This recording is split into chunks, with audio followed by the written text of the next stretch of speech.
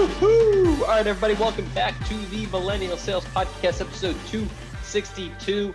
It is Wednesday, November 17th. We're about a month out from the holiday season here. So for all you sellers, now's the time, baby. Now's the time to make it happen. This is the podcast where young salespeople come to get to the next stage, learn the skills you need, hear inspiring stories, gain skills, get ready for the next job, find new jobs, whatever it might be. This is where we find it. This is where we do it. Really excited about today's interview with Darren Alpert. God, man, Darren is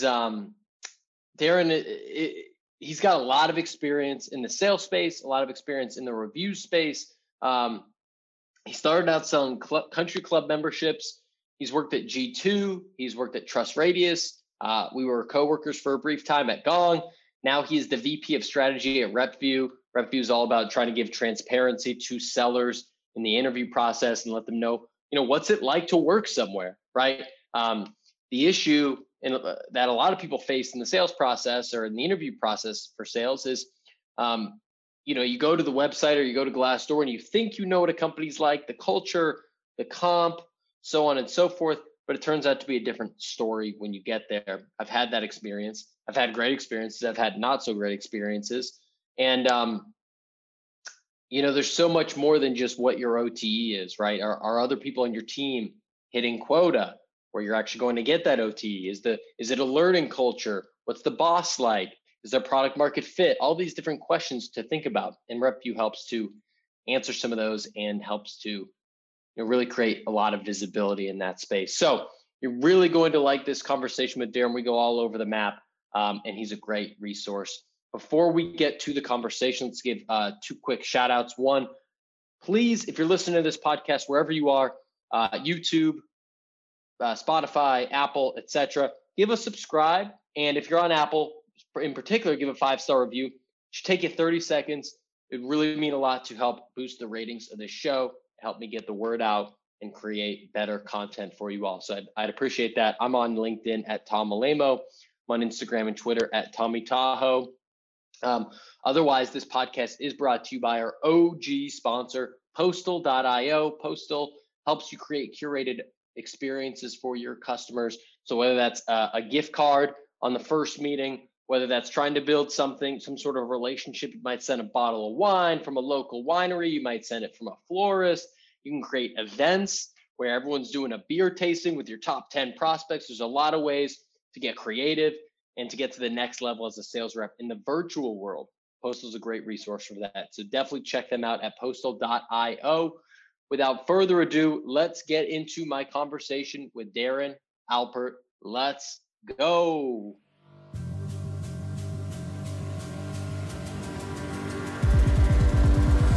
All right, now on the Millennial Sales Podcast, we got the VP of Strategy over at RepView, entrepreneur, formerly backed by Mark Cuban, sold his company, ton of sales experience, ton of experience in the review game. You've probably seen him causing some discussion and controversy on LinkedIn. Darren Alpert, welcome to the show, my man. Thanks, Tom. Good to be on here. I'm excited to chat. Yeah, me too. We were talking before, briefly crossed paths in the coworker game, have touched base quite a bit on LinkedIn and finally getting you on the pod. And I see RepView all over the place. I actually had a guest that was repping one of your shirts, said it was the most comfortable tech shirt that he's ever had. So I thought from that point, I'm like, all right, we gotta get a conversation with these guys. We got to see what they're all about.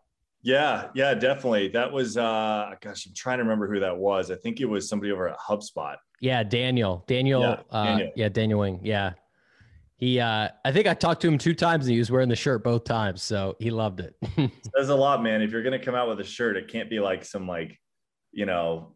cotton boxy, it's got to be Pima cotton. Yeah, I hear you. Because otherwise it's just getting thrown in the trash. Yeah. And then what does that do to your brand? Like your brand's in the trash. Yeah. That's the opposite of what you're looking for. Exactly. So we're going to get to a lot of topics today. I want to start off with, before we get to RepView, like you're starting sales. It looks like it came from slinging country club memberships, if I'm not mistaken, and maybe from some inspiration from your dad. So I'd love to just get to the roots of like why sales, why country club memberships, like how did that all start? Yeah. I mean, it goes farther back than that. Like, flipping baseball cards on the playground when I was like 10, Yeah. which is actually picked back up during COVID. I got back into sports cards again during COVID, which has been a blast. That's a whole nother conversation, but yeah, man, so starting with like, the country club thing, and it was interesting because I majored in sports marketing, wanted to do like the Jerry Maguire thing, be an agent, super cutthroat industry. Always grew up playing golf as a kid, played baseball, was in sports since I was like 5. And the country club thing was really interesting. Like I saw it as an opportunity right out of college to surround myself with people that had made it as members, knowing that the ultimate long-term goal was to be a member at a club and be on the other side of the counter versus selling them. But worked for a company called Club Corp, which is the leader in country club. Like they own like 300 something clubs, maybe more now. And the training that I went through was incredible. It was like how to find referrals, like how to do marketing programs to local people in the neighborhood that maybe just moved in. Like we'd send welcome gifts to people that just moved into the neighborhood and invite them up to like a round of golf or lunch or whatever, like tennis, whatever. Just super like talk about ABM, like country club marketing is like ABM at its finest. So like we'd get the MLS sheet every week and figure out what houses just sold and send people these gifts. So that was like Sendoso before Sendoso was a thing. Yeah. So, and what was interesting is like, that's carried into SaaS because if you're selling a country club membership, one, it's, like our membership, I worked at a club out in Palm Springs in Southern California. Our membership fee was like 60 grand to get in. Dues were about 10 grand a year. And you were hoping that people were becoming a member for life, right? So the lifetime value of a country club member was that initial $60,000 initiation fee. If they were a member for 10 years, call that 20 years, like 10 years was $100,000 of dues, plus they're paying for food and guest fees and all this stuff. Like you could have people with like $1 million lifetime value of being a golf member somewhere. So, and I think 60 grand is kind of on the low end. Like there's clubs that you can go join that are like 300-400 grand. Yeah. And then at what stage were you doing that when you founded Find Me Gluten Free, or was that a completely separate time frame? That was, I kind of left to go do that. But was done with the country club. So I graduated college summer 2008, right before the Bernie Madoff scandal. We had 3 members that quit the day of the Bernie Madoff thing that went down. That was wild, resigning them.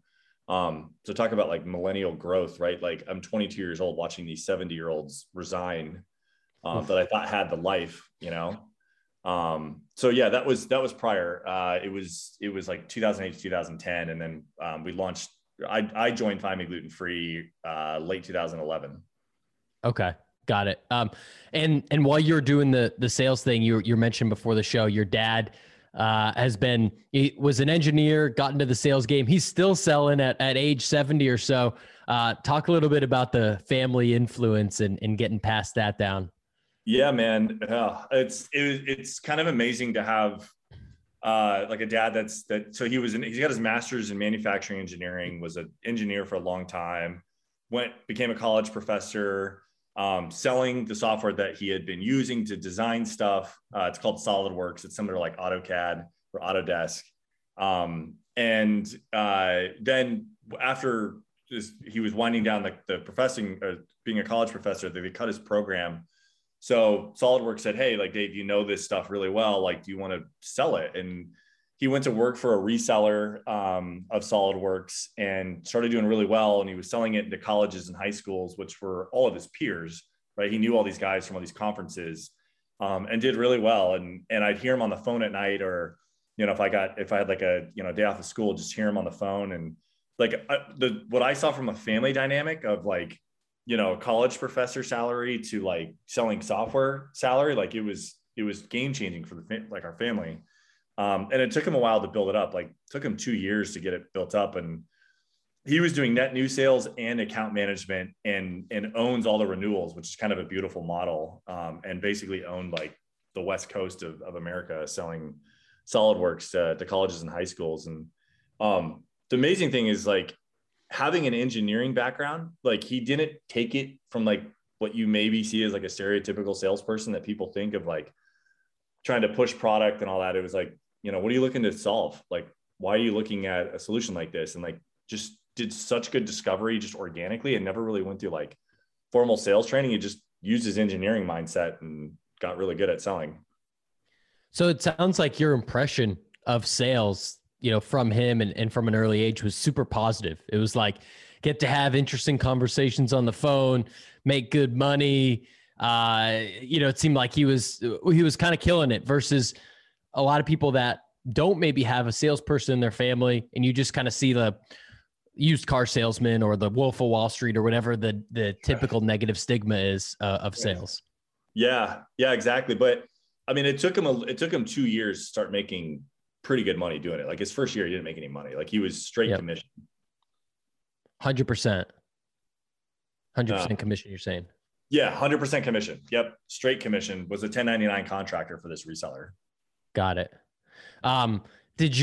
So when you graduated school and you're selling, you know, memberships for the country club and you have this sales background in your family, like, was there any thought of like, man, where am I going to go from here? You know, it's such a unique thing to do straight out of college, you know, like, I feel like maybe at that point, then you get into like management or like a director of the golf club or something like that. It feels like, I don't know what the path is from there. So I'm just curious, like, were you feeling that pressure, or did you just were in a good gig and like you're doing well and selling a lot and just like not really worried about it?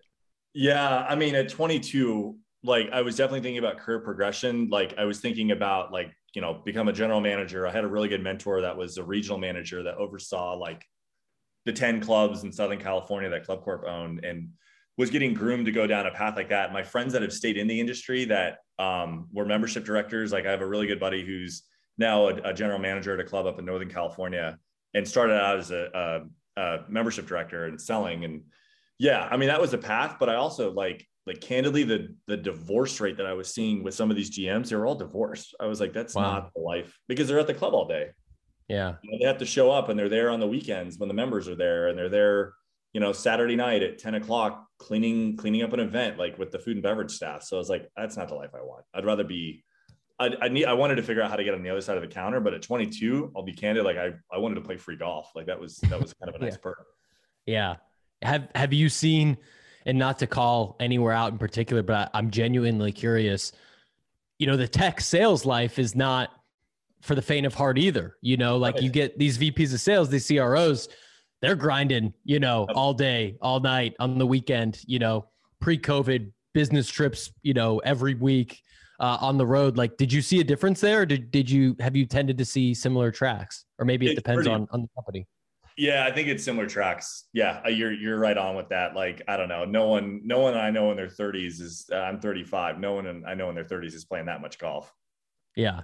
Yeah. At 22, it was like, that's the mindset. It's like, I want to get on the other side of the counter, so at least I can potentially play more, you know? Yeah. It's very short-sighted.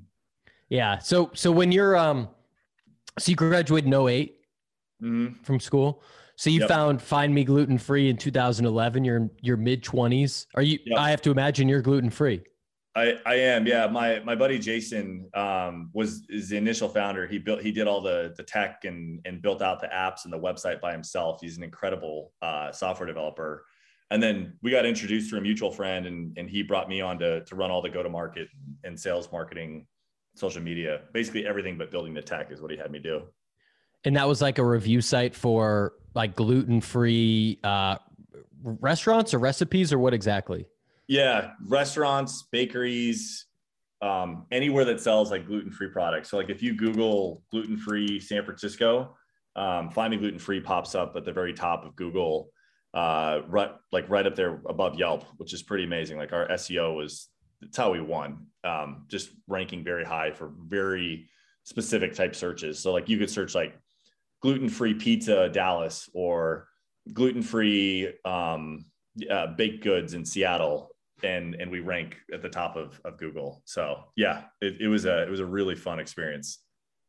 And I feel like the pain point there is like a lot of gluten-free food kind of sucks probably. And so to find like the great pizza that's gluten-free in Dallas probably isn't the easiest thing.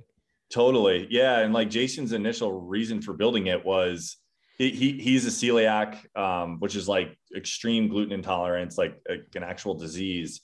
And he wanted to solve his own problem. He's like, all these blogs are kind of mishmashed and there isn't like a central resource for places all over the country. And now it's the world, to be able to find places easily. And he's like, I can solve my own problem. And like, he lived in Austin at the time when he built it. He's like, I can't even find places in my own town where I want to go eat, let alone if he was going to like Dallas or New York or, wherever for like a trip. It's like going to a foreign country. Yeah. And where does Mark Cuban come into all this? Yeah. Yeah. So we took like a really small friends and family round, like from my dad. He put in like 10 grand to get us off the ground. Like we weren't taking a salary. We were kind of doing this for free and not getting paid. So Mark actually not cold email, but he was a inbound lead for us on our website, which it was full of typos. I was like, what the hell is this? Like, this is not real. Like, it's like, hey guys, interested in working together. Congrats on the success. M. I was like, okay, that's weird. But I looked at the email address, like that was his email address. So it's out there. You can find it. And the reason he reached out is he was a big investor in a company at the time called Naked Pizza, which had like super healthy pizza. They had like 20 locations. Again, he was Googling like their headquarters is in New Orleans. You Google gluten-free pizza New Orleans, we were ranking above Naked Pizza. He's like, okay. He understood the power of SEO and Google, and he's very tech savvy, obviously, and was like, hey, like, how do I get to the top of the list on Find Me Gluten-Free whenever somebody's searching in these areas? And we're like, so we worked out a deal to where we worked out a 3-year deal. I read an article about how he had his first customer when he was launching his first company prepaid him. And I asked him, I was like, hey, would you be willing to prepay us for 3 years? He's like, yeah, absolutely. I was like, all the money will go into user growth and helping grow the company, and you'll get better bang for your buck quicker. And so he agreed, which is amazing. Like, we were shocked that he did that, but I'd read that article. And then 3 days later, we're like, hey, like, now that you're our biggest customer, are you interested in being an investor as well too? And we worked out a deal. We had one 20-minute phone call, which was awesome to chat with him. And then like a million emails, and worked out a deal to where he became an investor of ours. Wow. That escalated quickly. It was the best business week of my life, Tom. It was crazy. Just nuts. Was he a tough negotiator, or was, because I imagine the investment was in his realm relatively small, it was just like, let's just do this thing? Yeah. Like we threw out a number that we knew was going to be higher than he probably would have put in. And we had that baked in, and it was actually kind of funny. He gave us a counter offer. We huddled up. It was like my college roommate, who was our lawyer, Jason, who started the company, and then our finance guy. And we got on a call after we got this email from them, and they're like, well, like, let's wait a couple of weeks and see if we want to do this. Like, does it make sense? We'll run the numbers, financial model. And I was like, okay, what number would we take? And we all agreed on a number. Like 5 minutes later, we hung up the phone. I emailed Mark back and said, would you do this? And he said, yes. And I called the guys back. I was like, hey, Mark agreed to that. And they're like, okay, let's do it. I was like, if we would have waited 2 weeks, like we probably wouldn't have gotten a deal done. Like I'm a believer in strike while the iron's hot. Absolutely. Especially with a guy like that. He's got 10 million things going on. You don't talk to him for a day, he doesn't even remember your name, I'm sure. Totally. And that was my thought process, is like, people are emotional buyers. You know that as a salesperson, like, strike while the emotion's there, and we got the deal done. I love it. Glad we didn't wait 2 weeks. Yeah. So you followed this like very specific path in the review place, from starting Find Me Gluten-Free, which was, kind of like a serendipitous start. It sounds like with your co-founder, to Trust Radius, to G2, now where you're doing at RepView. That just seems like that's the way that the world's going. Like, as broad as something like Yelp, and as specific as something like a gluten-free restaurant. The power's in the consumer's hands, right? I mean, that's just like where the world's gone the last 10, 20 years. Yeah. Like, think about us as millennials, right? Like, we've had smartphone. I'm 35. I've had the iPhone came out in, what was that, like 2009? 2010, something like maybe? that. Yeah. Yeah. So like, that's when I started my career. Like I've had an iPhone literally my entire career. So as millennials, it's like the power of information is at our fingertips all the time.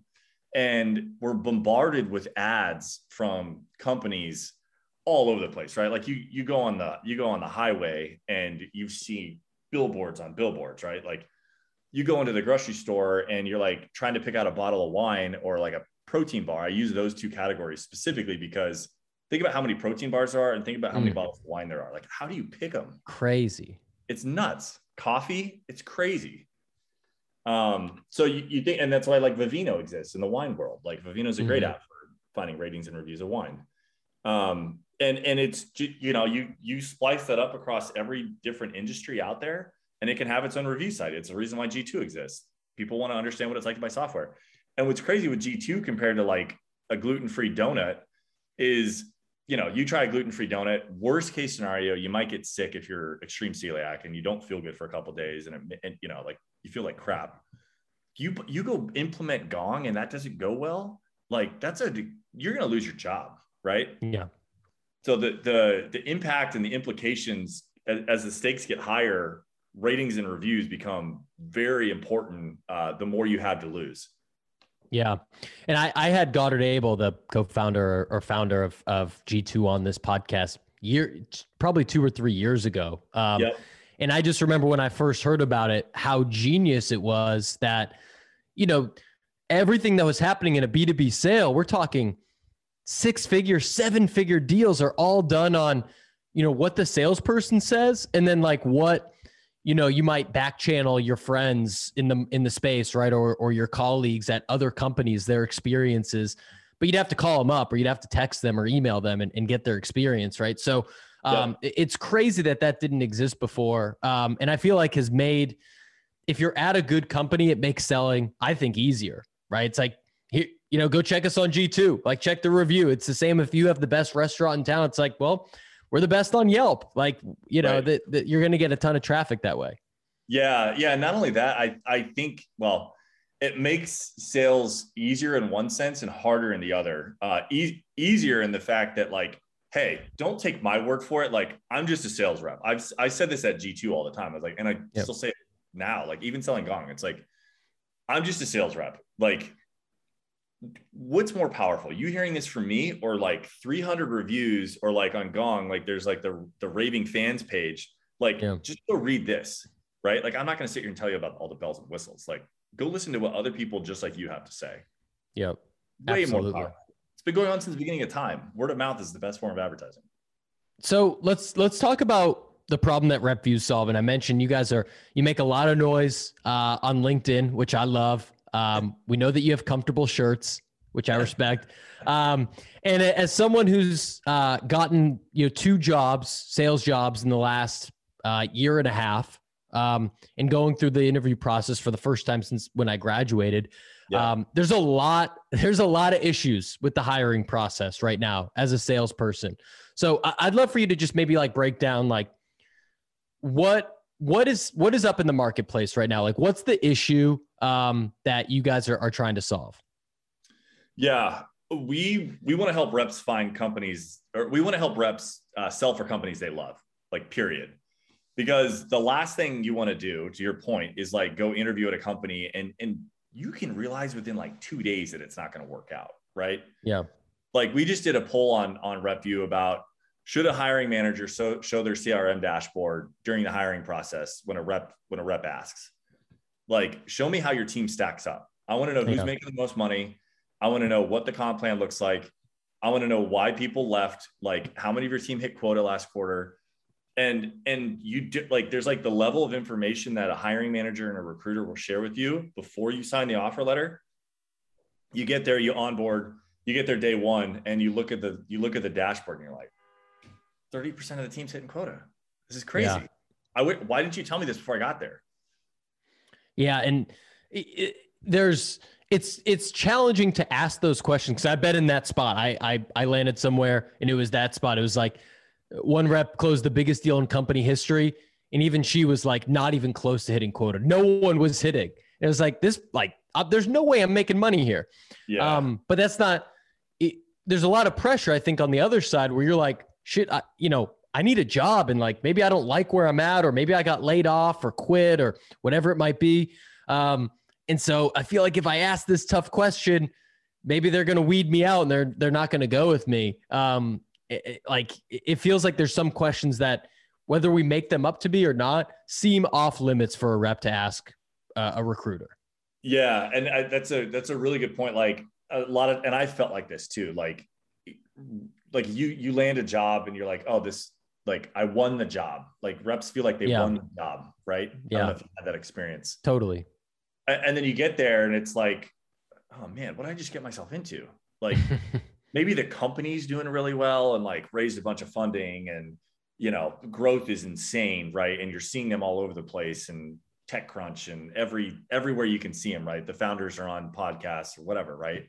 But then like you take a job with a very specific team in that org, and the org's not doing well. Like, or not the org, but like that team's not doing well. Right. And come to find out, like a different team is carrying the entire organization. So how as a rep do you even know all of the info, right? Because there's so many things to think about for a job. There's the personal growth, there's the comp, there's how's the company doing?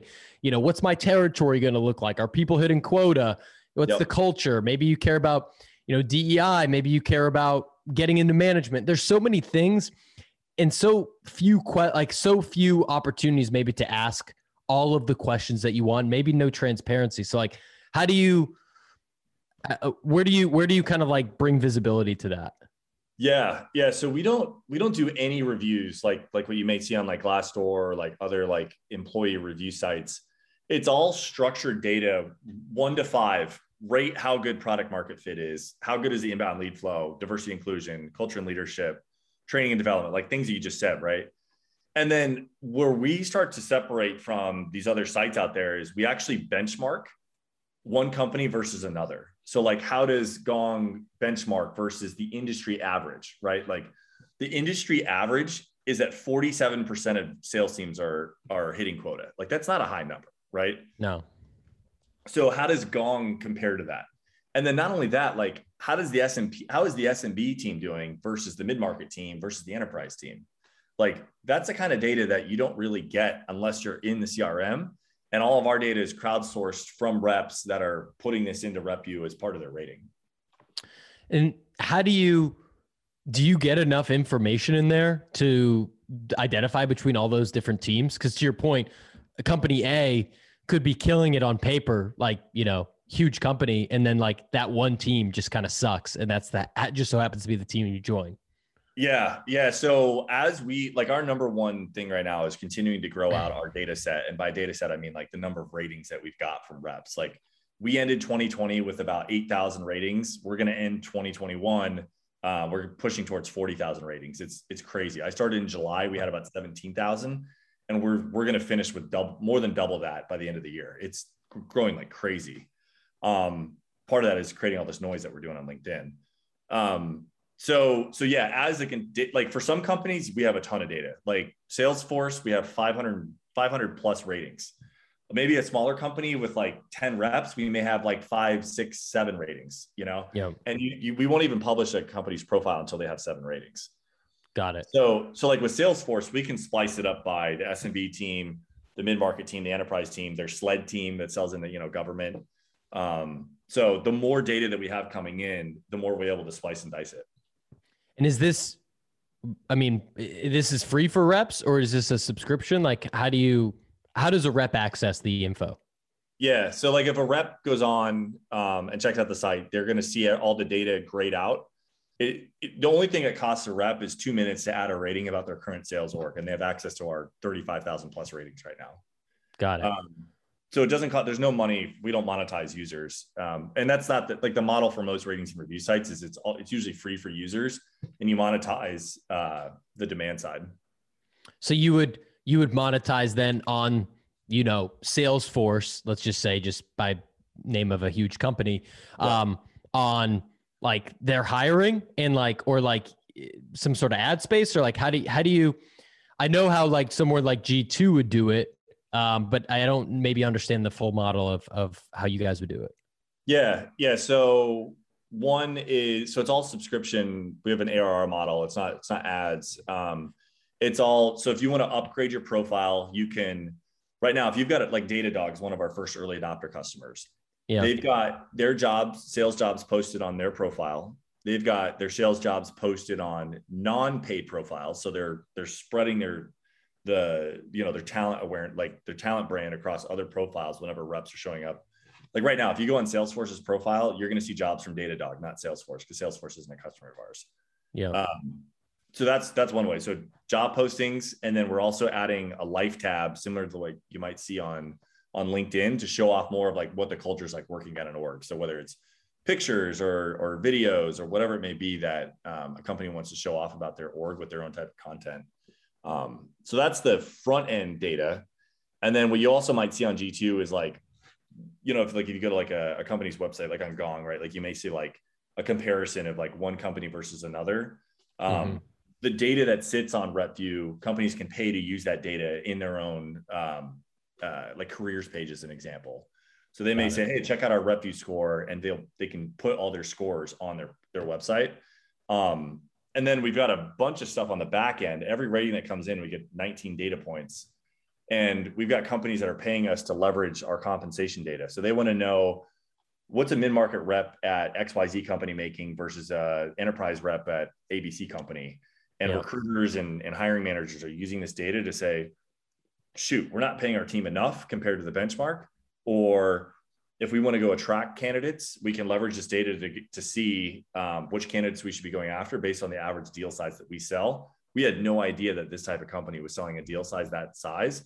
We should go after their team if we want to recruit them to our org as well. One challenge that I had when I was looking for new jobs was I felt like there were so many criteria, like I mentioned. I got like 5 or 6 companies that were like, all right, these are like solid. I'll be happy at any of these, but like trying to prioritize them based on like the small things, like the small differences between the two. Like what are there any surprising characteristics or tips? Like if someone was on the hunt right now and they're going to RepView and they're checking things out, like anything that maybe is like a warning that some teams look good on paper, but this thing is something to be mindful of, or any characteristics that you as a former rep would definitely make sure that was on your hit list to check out? Yeah. And this is like the first time, it's a great question. Like this is the first time I've been able to like zoom out and look at sales orgs from a macro level. Yeah. There's 2 things that stand out. One, product market fit. There's a lot of companies that will raise a lot of money that maybe don't have full product market fit yet, right? Like I just saw a company today that raises $200 million Series B, which is crazy. But they're doing well. Like it's a company. Is that Lusha or something? Yeah. Yeah. That's they're like on all my YouTube ads.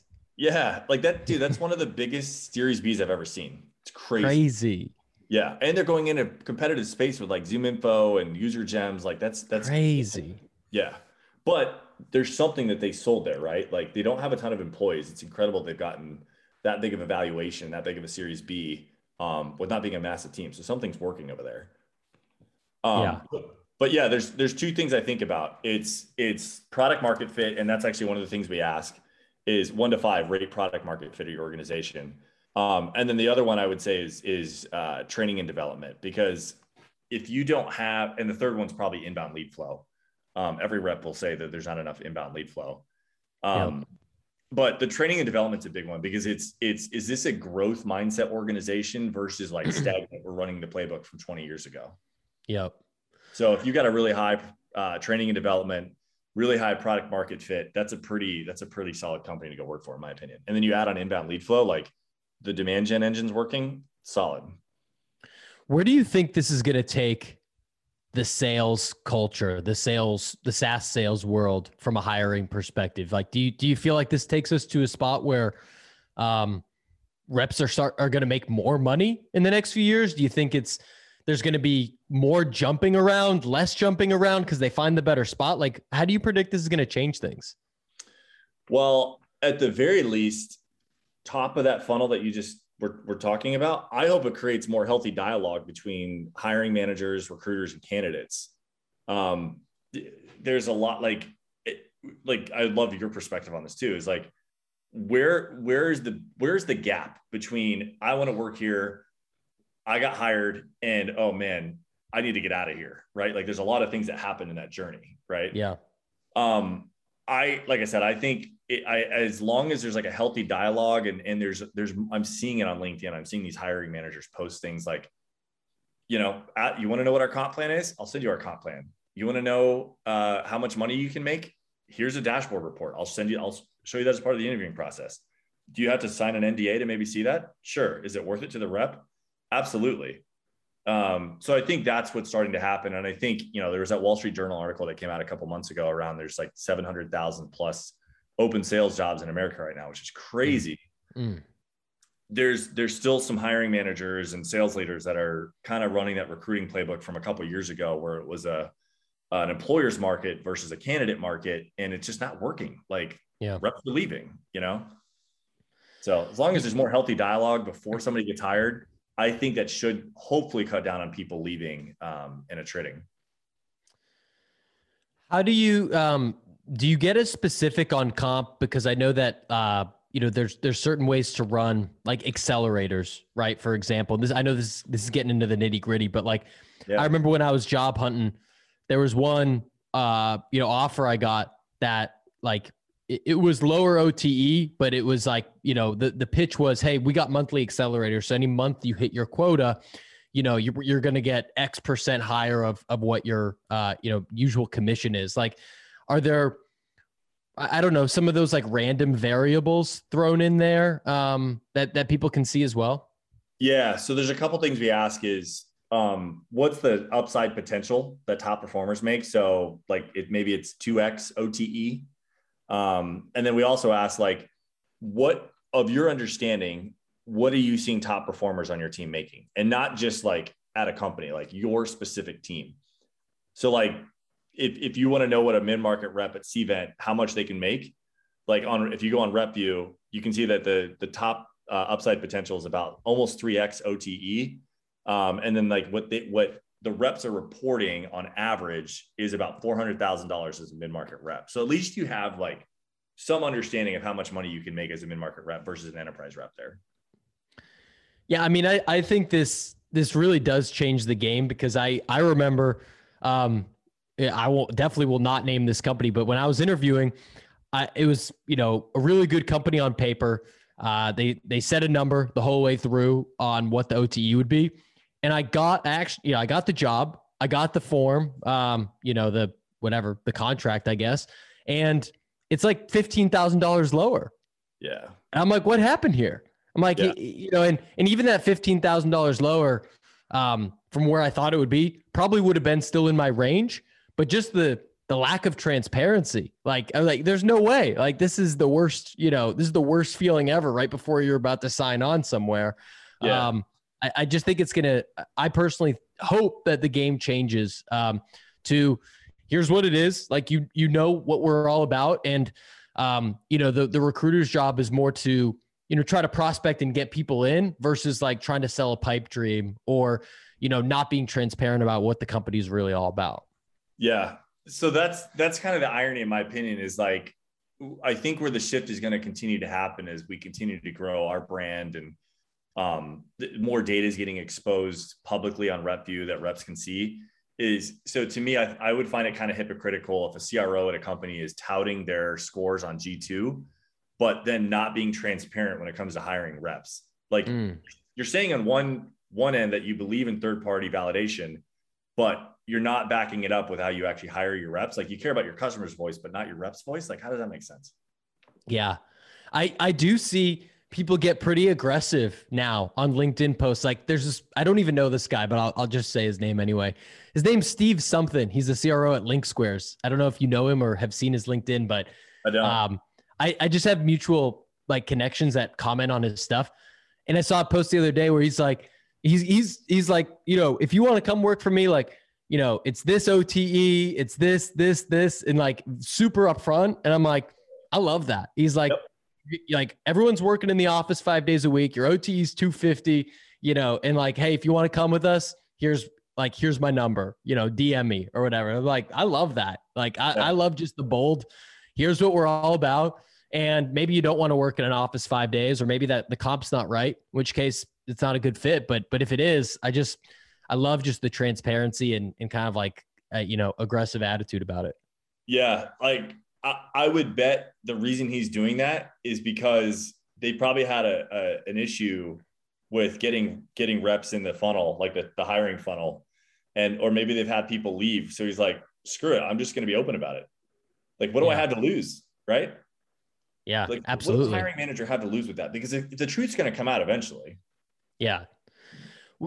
I have a question for you for reps as we're thinking about jobs, careers, things like that. What's your take? What's your opinion on the classic kind of like job hop for more comp? Do you feel like that's necessary? Do you feel like if you're at a company for 4 or 5 years that you're likely paid what you're worth? Or do you think that there's a lot of value in every 1 to 2 years? Let's just say you're an AE for this example, that you do need to jump in order to really make sure that you're getting paid your worth. That's such a tough topic because we were talking about this the other day, like on LinkedIn. By the time you've already got an offer from another company, like you're already checked out of your current role. Like the data is all there. Harvard Business has done studies on this, hundreds of studies on this. If you go back and try to renegotiate your current offer after but getting another offer from another company, like you already resent your current company, right? And it's like current company, if the current company comes back to you and says, well, what if we pay you more? It's like, why don't you just pay me more to begin with? Yeah. You had the money. You had the money and you have the ability to do it. So like, why do I need to come to you with another? It just creates this weird transaction. Like, I don't understand it. So I mean, I think that it comes back to product market fit too, because if you've got a product where if you're selling a solution that maybe has a pretty long sales cycle, and like there's reps that maybe don't start making real money until year 2, 3, like you kind of have to stick that out. Right. But if you're in a role where you can start closing deals really quickly and you go get an offer to go make more money, like maybe it's a higher base, 20%, and you're selling a similar sales cycle where you can start making money pretty quickly. Like, are you doing yourself a disservice if you don't? Like, I don't think it's that black and white. I think there's a lot more variables to it, but than just the money side. Like, what if your current boss, you don't like working with them? Yeah. What if they make your life a living hell? Well, then you got to get out of there. Less money. Yeah. Super true. There's a lot more variables, I think. Yeah. All right, Darren, let me hit you with a few rapid fires before I let you go off and do whatever you want with your Wednesday night. Sure. So we're big learners on this podcast, big book readers. Any books that have, really radically changed how you think, changed your career? It could be sales or business or fiction or really any topic, nothing's off limits, but anything come to mind? Yeah. One of the first sales books I read was a book called Common Sense Selling. And it's kind of the stuff my dad was preaching to me as a kid. Yeah. It's this company called Whetstone Group out in San Diego. Common Sense Selling. It's a lot of it's like kind of Sandler, where are you today? Where do you want to be tomorrow? Can we help you? Maybe we can, maybe we can't, but they put their spin on it. It's really good. I'll have to check that one out. Anything non-sales related that stands out? I thought Blink was really good. I don't know if you're a Malcolm Gladwell fan. I am. Yeah. Blink was really good. Just the ability to read people and read situations. And it's obviously tougher over Zoom, but man, I remember just sitting in boardrooms with a big buying committee, and you see like one person kind of flinch after maybe something got brought up by the current team or something I said as part of the presentation, and go, hey, Cindy, I saw that you just flinched when I said that. Did we spark something there? Like that. I learned that from Blink. I love that. Yeah. What's bumping on the Darren Alpert Spotify or Apple Music or wherever you're bumping tunes? What's playing nowadays? Yeah, man, I'm a big Chris Stapleton fan. I love country. Stapleton's my guy. He's been my guy for like 5 years. I can't stop listening to him. Him and like James Taylor. I love James Taylor too. Love James Taylor. He's got a live album. I don't know the name of it, but that's playing at least like once every few weeks in the apartment over here. Yeah, man. You want to talk about like salesperson mental health? Listen to some James Taylor. It'll soothe you. Absolutely. Anyone that you recommend that you like to follow, either, a LinkedIn follow, other podcasts that you listen to, YouTube. I don't know how you kind of like stay in tune with what's going on in either the sales or the business world. But any people that you've been kind of like digging recently? Yeah, I love Guy Raz, How I Built This. Yeah. I don't know if you listen to him at all. Mm-hmm. I just love listening to other entrepreneurs and like that, because he brings out the nitty gritty stories of like you hear about companies where they're pouring a ton of gas on the fire, right? Like we talk about Lucia, 200 million. I want to know how Lucia started. How do they get their first customer? Like that's the kind of stuff I love. Like I think Reid Hoffman's really good with that, with Masters of Scale. But like I love getting like, how did people come up with like the kindling and like get that first spark lit versus like pouring gas on? Is there any better interviewer than Guy Raz? The guy is amazing. He's really good. He's really, really good. Like, and it's just I was just talking about with a buddy about how good he is. Like, it's just soothing, calm, like conversational, right? It's conversational, but you can tell he does a shit ton of research on the person, back channels, their family or their business partners. And just like, he's got his 5 to 7 questions that he's going to ask that unleash the floodgates. And like, he's probably spent hours crafting those few questions. It feels like if Mr. Rogers, it feels like the love child of like Mr. Rogers and like an FBI agent. Yeah. And Chris Voss. yeah. Chris Voss, like super conversational. I love it. That's great. All right. My last question for you is, who do you think we need to have on the Millennial Sales Podcast next? Ooh. Millennial or non-millennial? Is it non-millennial? No, they could be. Yeah. No, we don't discriminate on age, despite the title of the podcast. Yeah, I don't know if he'll do it, but one of my really good mentors is a guy named Mark Brady. He lives in Austin. One of the best salespeople I've ever worked with. Like, you want to talk about like conversational, just talking to people. Like Mark Brady is a master. He's at a company called Bizarre Voice down in Austin. Okay. I can text him and see if he wants to go on, but he's the kind of guy that may not want to. Mark, come on, man. The people want to hear from you, Mark. As soon as you post this, I'm going to tag him and be like, hey, you need to go on this. That's great. What is he a rep or like a VP, or what does he do at Bizarre Voice? He's a rep. He's got 2 kids and really involved with their sports and coaching and all that. So he's one of the best reps I've ever been around. That's awesome. I love it. Cool, man. First of all, I appreciate you coming on, sharing your stories, sharing your wisdom with us. Was there anything we didn't get to that you wanted to talk about before we let people know where they can find you? No, man, I appreciate this. You're bringing up, memories of selling country club stuff and just conversations with my dad. So I appreciate it. Yeah, absolutely, man.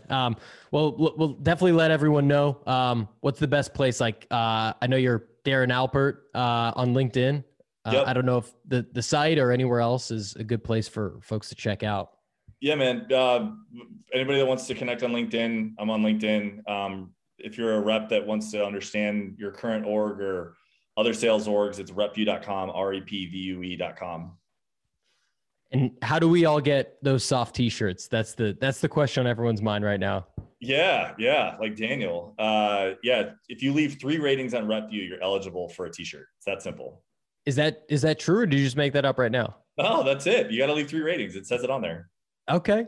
Then that's my Wednesday night plan right there. Yeah, man. I mean, you had us on the show. We can send you one, but like, would love to leave ratings. I'll hit you with some ratings. Darren, appreciate you coming on, man. Awesome. Thanks, Tom. It's good to connect. Yeah, you too. See ya. Thanks for checking out that episode of the Millennial Sales Podcast. We're in the home stretch, November and December of 2021. Let's close this on a strong note. Please make sure you're subscribed wherever you're listening here. They'll help me grow this show and provide better content for you.